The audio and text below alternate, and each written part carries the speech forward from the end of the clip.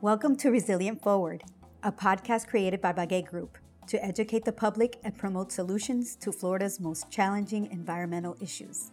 I'm your host, Irela Bagué. I've been a longtime advocate of the environment and the economy. I invite you to join me every week as we showcase resilient solutions, feature innovative strategies, products, and services from prominent members of the business community, including industry leaders, advocates, and elected officials, all engaged in developing and implementing resilient solutions in their community.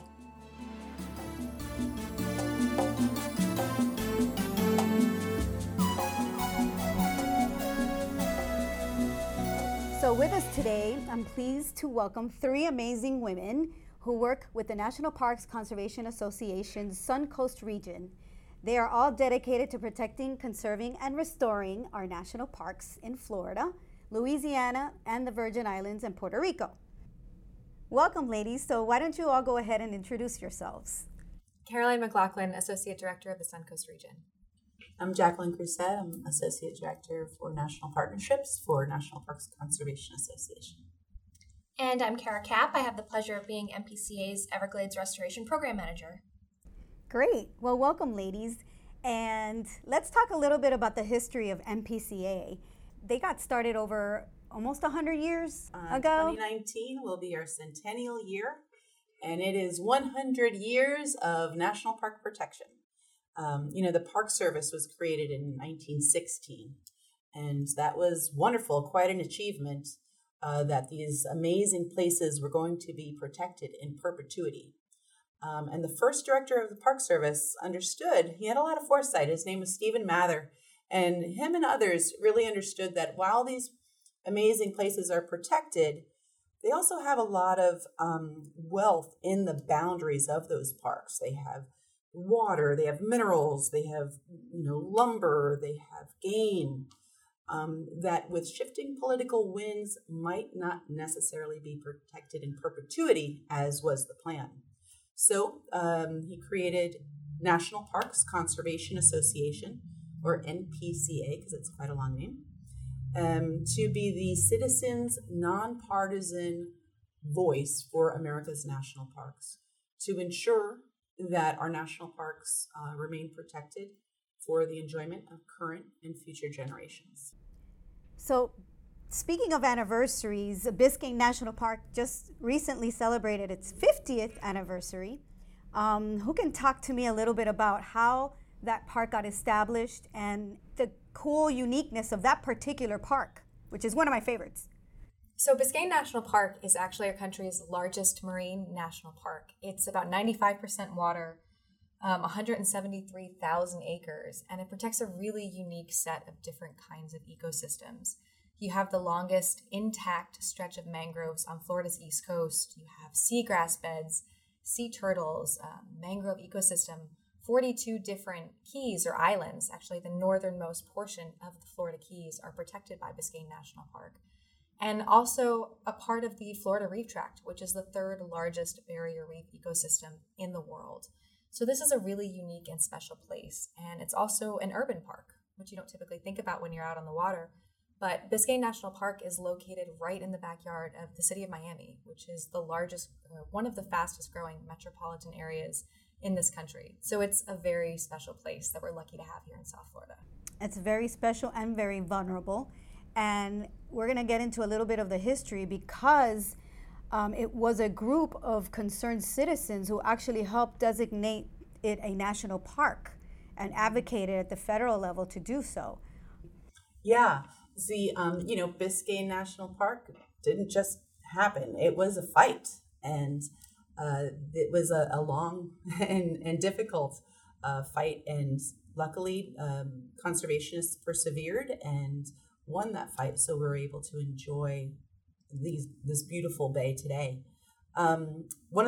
There's lots of ideas on how to develop the bay, and one of them was to make it the next Miami Beach by having a long stretch of causeways to connect the different keys that Caroline had just mentioned, and have it be a playground for the wealthy who could develop it for their own means, and that would have been fine, except the rest of us wouldn't have really been able to enjoy it.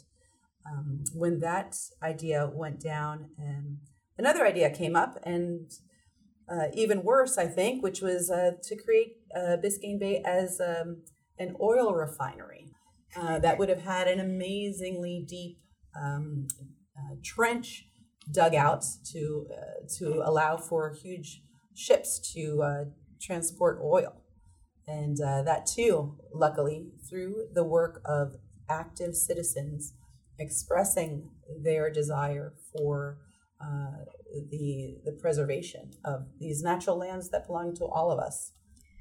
We went out, and NPCA certainly had a voice in that fight. And without the role of concerned, active local citizens, it's not guaranteed that fight would have been won. Well, I can only imagine what the Bay would look like today if an oil refinery would have actually happened.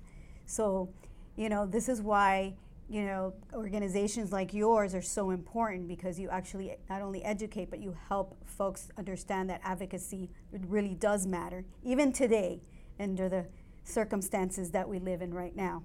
Aside from that, I think that Biscayne is so special too, because it has, well, obviously a rich marine diversity, but also there's a cultural, ethnic connection to the park. Talk to us a little bit about Lancelot Jones and what he meant to the park and his history, because a lot of people don't know how impactful that is, especially in Miami, in Miami-Dade, where we're so diverse, and we have so many diverse communities. People don't even really understand that connection, and that parks are for everybody. Mm-hmm. And Lancelot Jones made sure that parks remained for everybody, and this was his park. First, the area of what is now Biscayne National Park became a monument, and that was largely made possible by Lancelot Jones, who owned property, inherited property from his family to the National Park Service instead of selling to developers. He sold to the Park Service instead. And that was a big move. And the reason why he did that was because he thought that this place is really beautiful and should remain so that future generations could enjoy it.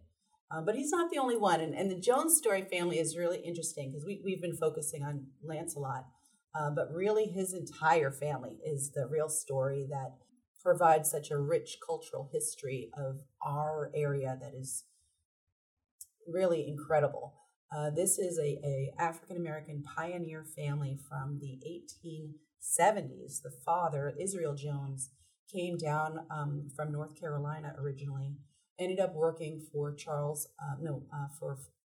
one of the Monroes, Commodore Monroe, and was able to save some money and purchase land, some of the keys, Porgy Key and a couple other keys in the South Bay. And he cultivated that land to become among the largest growers and distributors of pineapples and key limes throughout the beginning of the 20th century. How interesting. I wonder if key lime pies came from there. Well, there was during Prohibition days, there was a drink called the gin fizzy that without a key lime just was not a gin fizzy. And so Israel Jones and his two sons, Lancelot and Arthur, both contributed to many people enjoying their gin fizzies. And the wife, Israel's wife, Moselle Jones, was a worker in Coconut Grove, a Bahamian who was in the Bahamian village that became Coconut Grove. And this family, you can't get more local than the Jones family. And it's an inspiring story. It's a success story. It's an American story. And NPCA has long been working with the Park Service, and one of our former board members, Audrey Peterman, and our community partners have really, for many, many years, been making sure that this particular story is brought to light and shared by the Park Service and by others. And, me, along with others, have, picked up that mantle and helped to try to get this story in school curriculum. I grew up in Miami, and I never heard this story until I was an adult. Why is that? I should have known about the Jones story. They're amazing. So that's what we're trying to do. Well, and that's what's great about our national parks, that just not beyond the natural beauty, there are stories within them that really make America what it is. Our history, our culture, it's who we are, brings us together. Speaking of the park and its natural resources, Caroline, back to some of the environmental challenges that the Bay is facing, the park and Biscayne Bay in general. I know there's coral reef issues and some marine life challenges, and obviously all this impacts our local tourism. So what are you guys doing as far as educating folks on how to protect our water, our natural area, our park in general? So yes, Biscayne National Park has some really unique and amazing ecological treasures inside it, but you're right, there are a number of different environmental challenges that the park is facing. I mentioned before that Biscayne is an urban park, and so as the city of Miami grows, so too do pressures grow on Biscayne National Park. And so we've seen a lot of impacts to the park's resources from increasing population, so that leads to increasing development, water pollution, sewage issues. We have an increasing number of people using the park, boating, fishing, and so we have the pressures of overfishing and what that has led to on fish populations within the park. In addition to local stressors, we also have problems associated with global issues like climate change. And so as climate change intensifies, we are seeing increasing ocean temperatures, which leads to coral bleaching. It also leads to ocean acidification, which can harm coral structures and the ability of corals to maintain those kind of hard, stony structures that form the base of our coral reefs. Furthermore, recently we've seen really the severe outbreak and spread of a coral disease, coral tissue loss disease, that started right off the coast of Miami and has been spreading up and down the reef tract north and south. And so put all of these factors together, and we're really seeing some severe challenges for the future of Biscayne National Park and Biscayne Bay and Miami's resources as a whole. Also, in terms of water quality, we're not seeing enough fresh water reach Biscayne's coastal and nearshore areas, and that's a result of the re-engineering and hydrological changes that came with, changing the Everglades ecosystem in South Florida. Right. The water management system, basically, our system of canals, pumps, levees, exactly. You name it. So what are we doing? What is the National Park Service doing? We are doing a number of things. We're really focusing on, areas that we can really impact change, right? And so while we're not going to be able to stop the spread of climate change here as an organization here in South Florida, what can we do to increase the resiliency of the coral reefs? How can we better protect the reefs, the structures, the fisheries? And so we're supporting an effort by the National Park Service in the state of Florida to create park-specific fisheries regulations within Biscayne. We're focused on protecting and restoring coral reef ecosystems, on improving water quality, on Everglades restoration projects like the Biscayne Bay Coastal Wetlands Project that is going to bring more fresh water to Biscayne Bay and to Biscayne National Park. I know that the park just recently launched a campaign called Keep Biscayne Beautiful. And really it's to promote, again, what we were all talking about, a healthy bay, and what we can do to advocate for that and take action. And there's simple actions that people can take, even, participating in cleanups, educating our boaters. The Keep Biscayne Beautiful campaign is something that I'm personally supporting, and I know that you all have been, helping the park as well. So thank you for that. But you mentioned Biscayne Bay Coastal Wetlands, so we're gonna jump right into the comprehensive Everglades Restoration Plan, and Biscayne Bay Coastal Wetlands is a project that's part of that. It's on its way, but once it's completed, it will help restore the bay, actually restore fresh water into the bay and keep some of that salinity out of the bay, which is basically our water supply, if you think about it. What more important water resource do we have than that? And I always say the environment here is the economy. Without a healthy bay, we have no economy. And we've seen that in other parts of the system. So Kara, you are the Everglades expert for MPCA. So talk to us a little bit about, SERP and some of the progress that's been made and what else is yet to do, and some of the delays we've had, frankly, especially with Biscayne Bay Coastal Wetlands. Sure. So, yes, Biscayne National Park and nearby Everglades National Park are both two relatively small areas preserved within what was once a much larger Greater Everglades ecosystem. We know that it's all different parts of one larger landscape, and that these regions are connected through water. And we know that Florida's waters are in trouble. It goes beyond Biscayne, beyond the Everglades, beyond Florida Bay. It's Lake Okeechobee and the Caloosahatchee River in Fort Myers and the St. Lucie River in Stewart. All of our waters are in trouble. But the good news is we have a plan. The Comprehensive Everglades Restoration Plan, we call it CERP, was authorized by Congress in 2000, and it gives us a path forward to restore some of the freshwater flow that used to dominate this ecosystem. So the good news is that we have the science, we have really strong engineers who know what needs to be done. The bad news is CERP has never been fully funded. When Congress authorized the bipartisan CERP bill in 2000, there was an understanding that state and federal partners would each contribute $200 million per year to advance these projects, and we have never seen funding levels as high as they should be. In fact, last year, the president's funding request for CERP was under $70 million. So it's really a national priority for MPCA to make sure that the Everglades program is fully funded.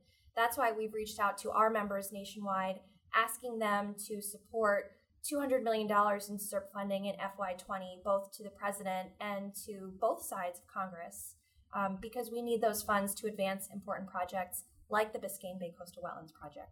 Agreed, which has been sorely underfunded for years, and some progress has been made, but, again, we're looking at, 10, 15 years down the road, and honestly, none of the projects have that kind of time. We've been at this for 18 years, and I think that the federal government needs to understand that a deal is a deal. And, the state has put in a lot of money, and so have some local communities as well, like Miami-Dade County. We've acquired so much environmentally sensitive land and have donated it to this project. So, when you're talking about, putting together partnerships, a partnership works when both parties are at the table and putting both, their 50-50 match on it. But, we have done a lot of advocacy over the years, and I think that hopefully now we're starting to turn the corner. And it's unfortunate that we're starting to turn the corner only because we're starting to see crisis in our system. Let's talk about the blue-green algae. And let's talk about how, yes, we realize now visually that the system was engineered, to do its purpose, to dry us out. Because water back then was, we couldn't live here, too much flooding, blah, blah, blah. So we did a great job. I think it's one of the most amazing engineering projects in the world. But it has its it has its con. And the con was that 60 years later, we're realizing, that maybe we re-engineered it too much. And now it's the biggest restoration project in the world. Exactly. So with that, we really need to fast forward this restoration for our, future generations to be able to live here and enjoy it like we have. So yeah, absolutely. Yeah. I'd say 100 years ago, somebody looked at South Florida and said, gosh, this would be a great place to live if we didn't have all this water. And now we know how backwards that was, because Floridians know that water is life, and we're trying to bring that water back. And I think urgency is leading to more action. We're definitely behind in getting CERP done, and a lot of the restoration projects haven't seen as much progress as we would have liked. The blue-green algae, the red tide, the increasing storms that are impacting our region are all lending themselves to urgency. We know that the best way to combat climate change impacts is through Everglades restoration. When we stack the land with the clean, fresh water from the Everglades, we can push back against saltwater intrusion that is impacting our aquifers and threatening our drinking water supply. At the same time, strengthening our natural mangrove shorelines is our best defense against storm surge and hurricane-force winds. There's a really cool example out of Southwest Florida at the Ding Darling National Wildlife Refuge in Sanibel. They were impacted by Hurricane Charlie many years ago, and both the refuge habitat and facilities were badly destroyed. In the intervening years, refuge staff really prioritized rehabilitating the mangrove shoreline. And so what we saw in Hurricane Irma, even though they took a stronger and more direct hit, the area was more resilient because the mangroves protected the inland areas. And so those are the types of projects that we need to keep focusing on to show folks who can give us the funding that this is not just about loving the Everglades. This is not just about feel-good environmental stuff. This is our sustainability to live as a community and succeed here in South Florida. The environment is the economy because we're a coastal state. And so every part of, we've unfortunately seen the impacts of Hurricane Michael in the Panhandle and what that's done to those coastal areas and what it does to beaches. Again, beaches is another huge economic engine that we need to preserve and protect. So, and again, it is also contingent on state and federal funding to restore our beaches as well. So there's a lot that needs to happen, and I think, your organization, National Parks Conservation Association, does a great job in educating and also advocating, and at all levels, at local, state, and federal levels. I've had the pleasure of joining you all on your lobby days, advocating for Everglades restoration, and it really does make an impact when you walk into a member's office and show pictures of before and after restoration. Even the work that we've been doing in with Biscayne Bay Coastal Wetlands, the pilot projects, the minute you start rehydrating those areas that were so dry and so saline, just nature bounces back. It's a no-brainer. So what can folks do to participate, join NPCA, join the efforts, learn more? Where do they go? What do they do? Well, I would say, as a local who enjoys to go out on a boat in Biscayne Bay and Biscayne National Park, be very mindful of your plastic bags that look like jellyfish, turtles' favorite food. There's really simple things that you can do, which is just leave no trace. And that's one way to be active, an active citizen, is understand your impact in the local environment. And the other is to become an e-activist. Sign up for our activist list, where we can be sure to keep you up to date on any particular votes that are going on, any particular actions. And, there's also lots of activities in terms of showing up to your local congressman's office and joining us to join your voice with NPCA's chorus of 1.3 million members and supporters to urge our elected officials to really make the right decisions for our national parks. Yeah, absolutely. Folks should join us at npca.org, sign up for our advocacy alerts, and make sure that you let us know which parks you love so that we can keep you in the loop when important decisions are coming up. Besides that, I'd say make friends with your local congressional office. Every single office has local staff who are paying attention to the issues that matter to you, and they want to hear from local residents. So to have someone pop in and say, I'm concerned about Biscayne National Park, I want to see more water to the Everglades, that's what's going to bring the attention to leaders who are impacting the policy and the funds to make this happen. Yeah, and again, the parks, our ecosystem, our environment, they don't vote. We do. So it's important to stay active, and it's important to do the work so that we can, have a sustainable Florida, sustainable South Florida. I thank you, ladies, for joining me on another episode of Resilient Forward.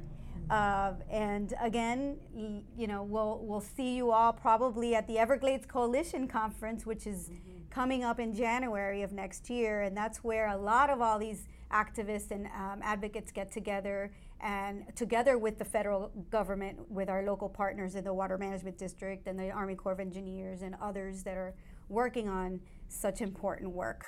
Absolutely, yeah. NPCA is proud to be part of the Everglades Coalition. We help organize the conference every year. This year it'll be January 10th through 13th in Duck Key. So we're really excited to be in the waters of South Florida. We're going to have special sessions about marine conservation, about Florida Bay health, and folks can go to evergladescoalition.org to learn more. Great. And that's in the Monroe County, the Florida Keys. So we're giving back to that community that was hit pretty hard with Hurricane Irma. So with that, thank you all for being here, and see you soon. Thanks, Arella. Thank you. Thank you.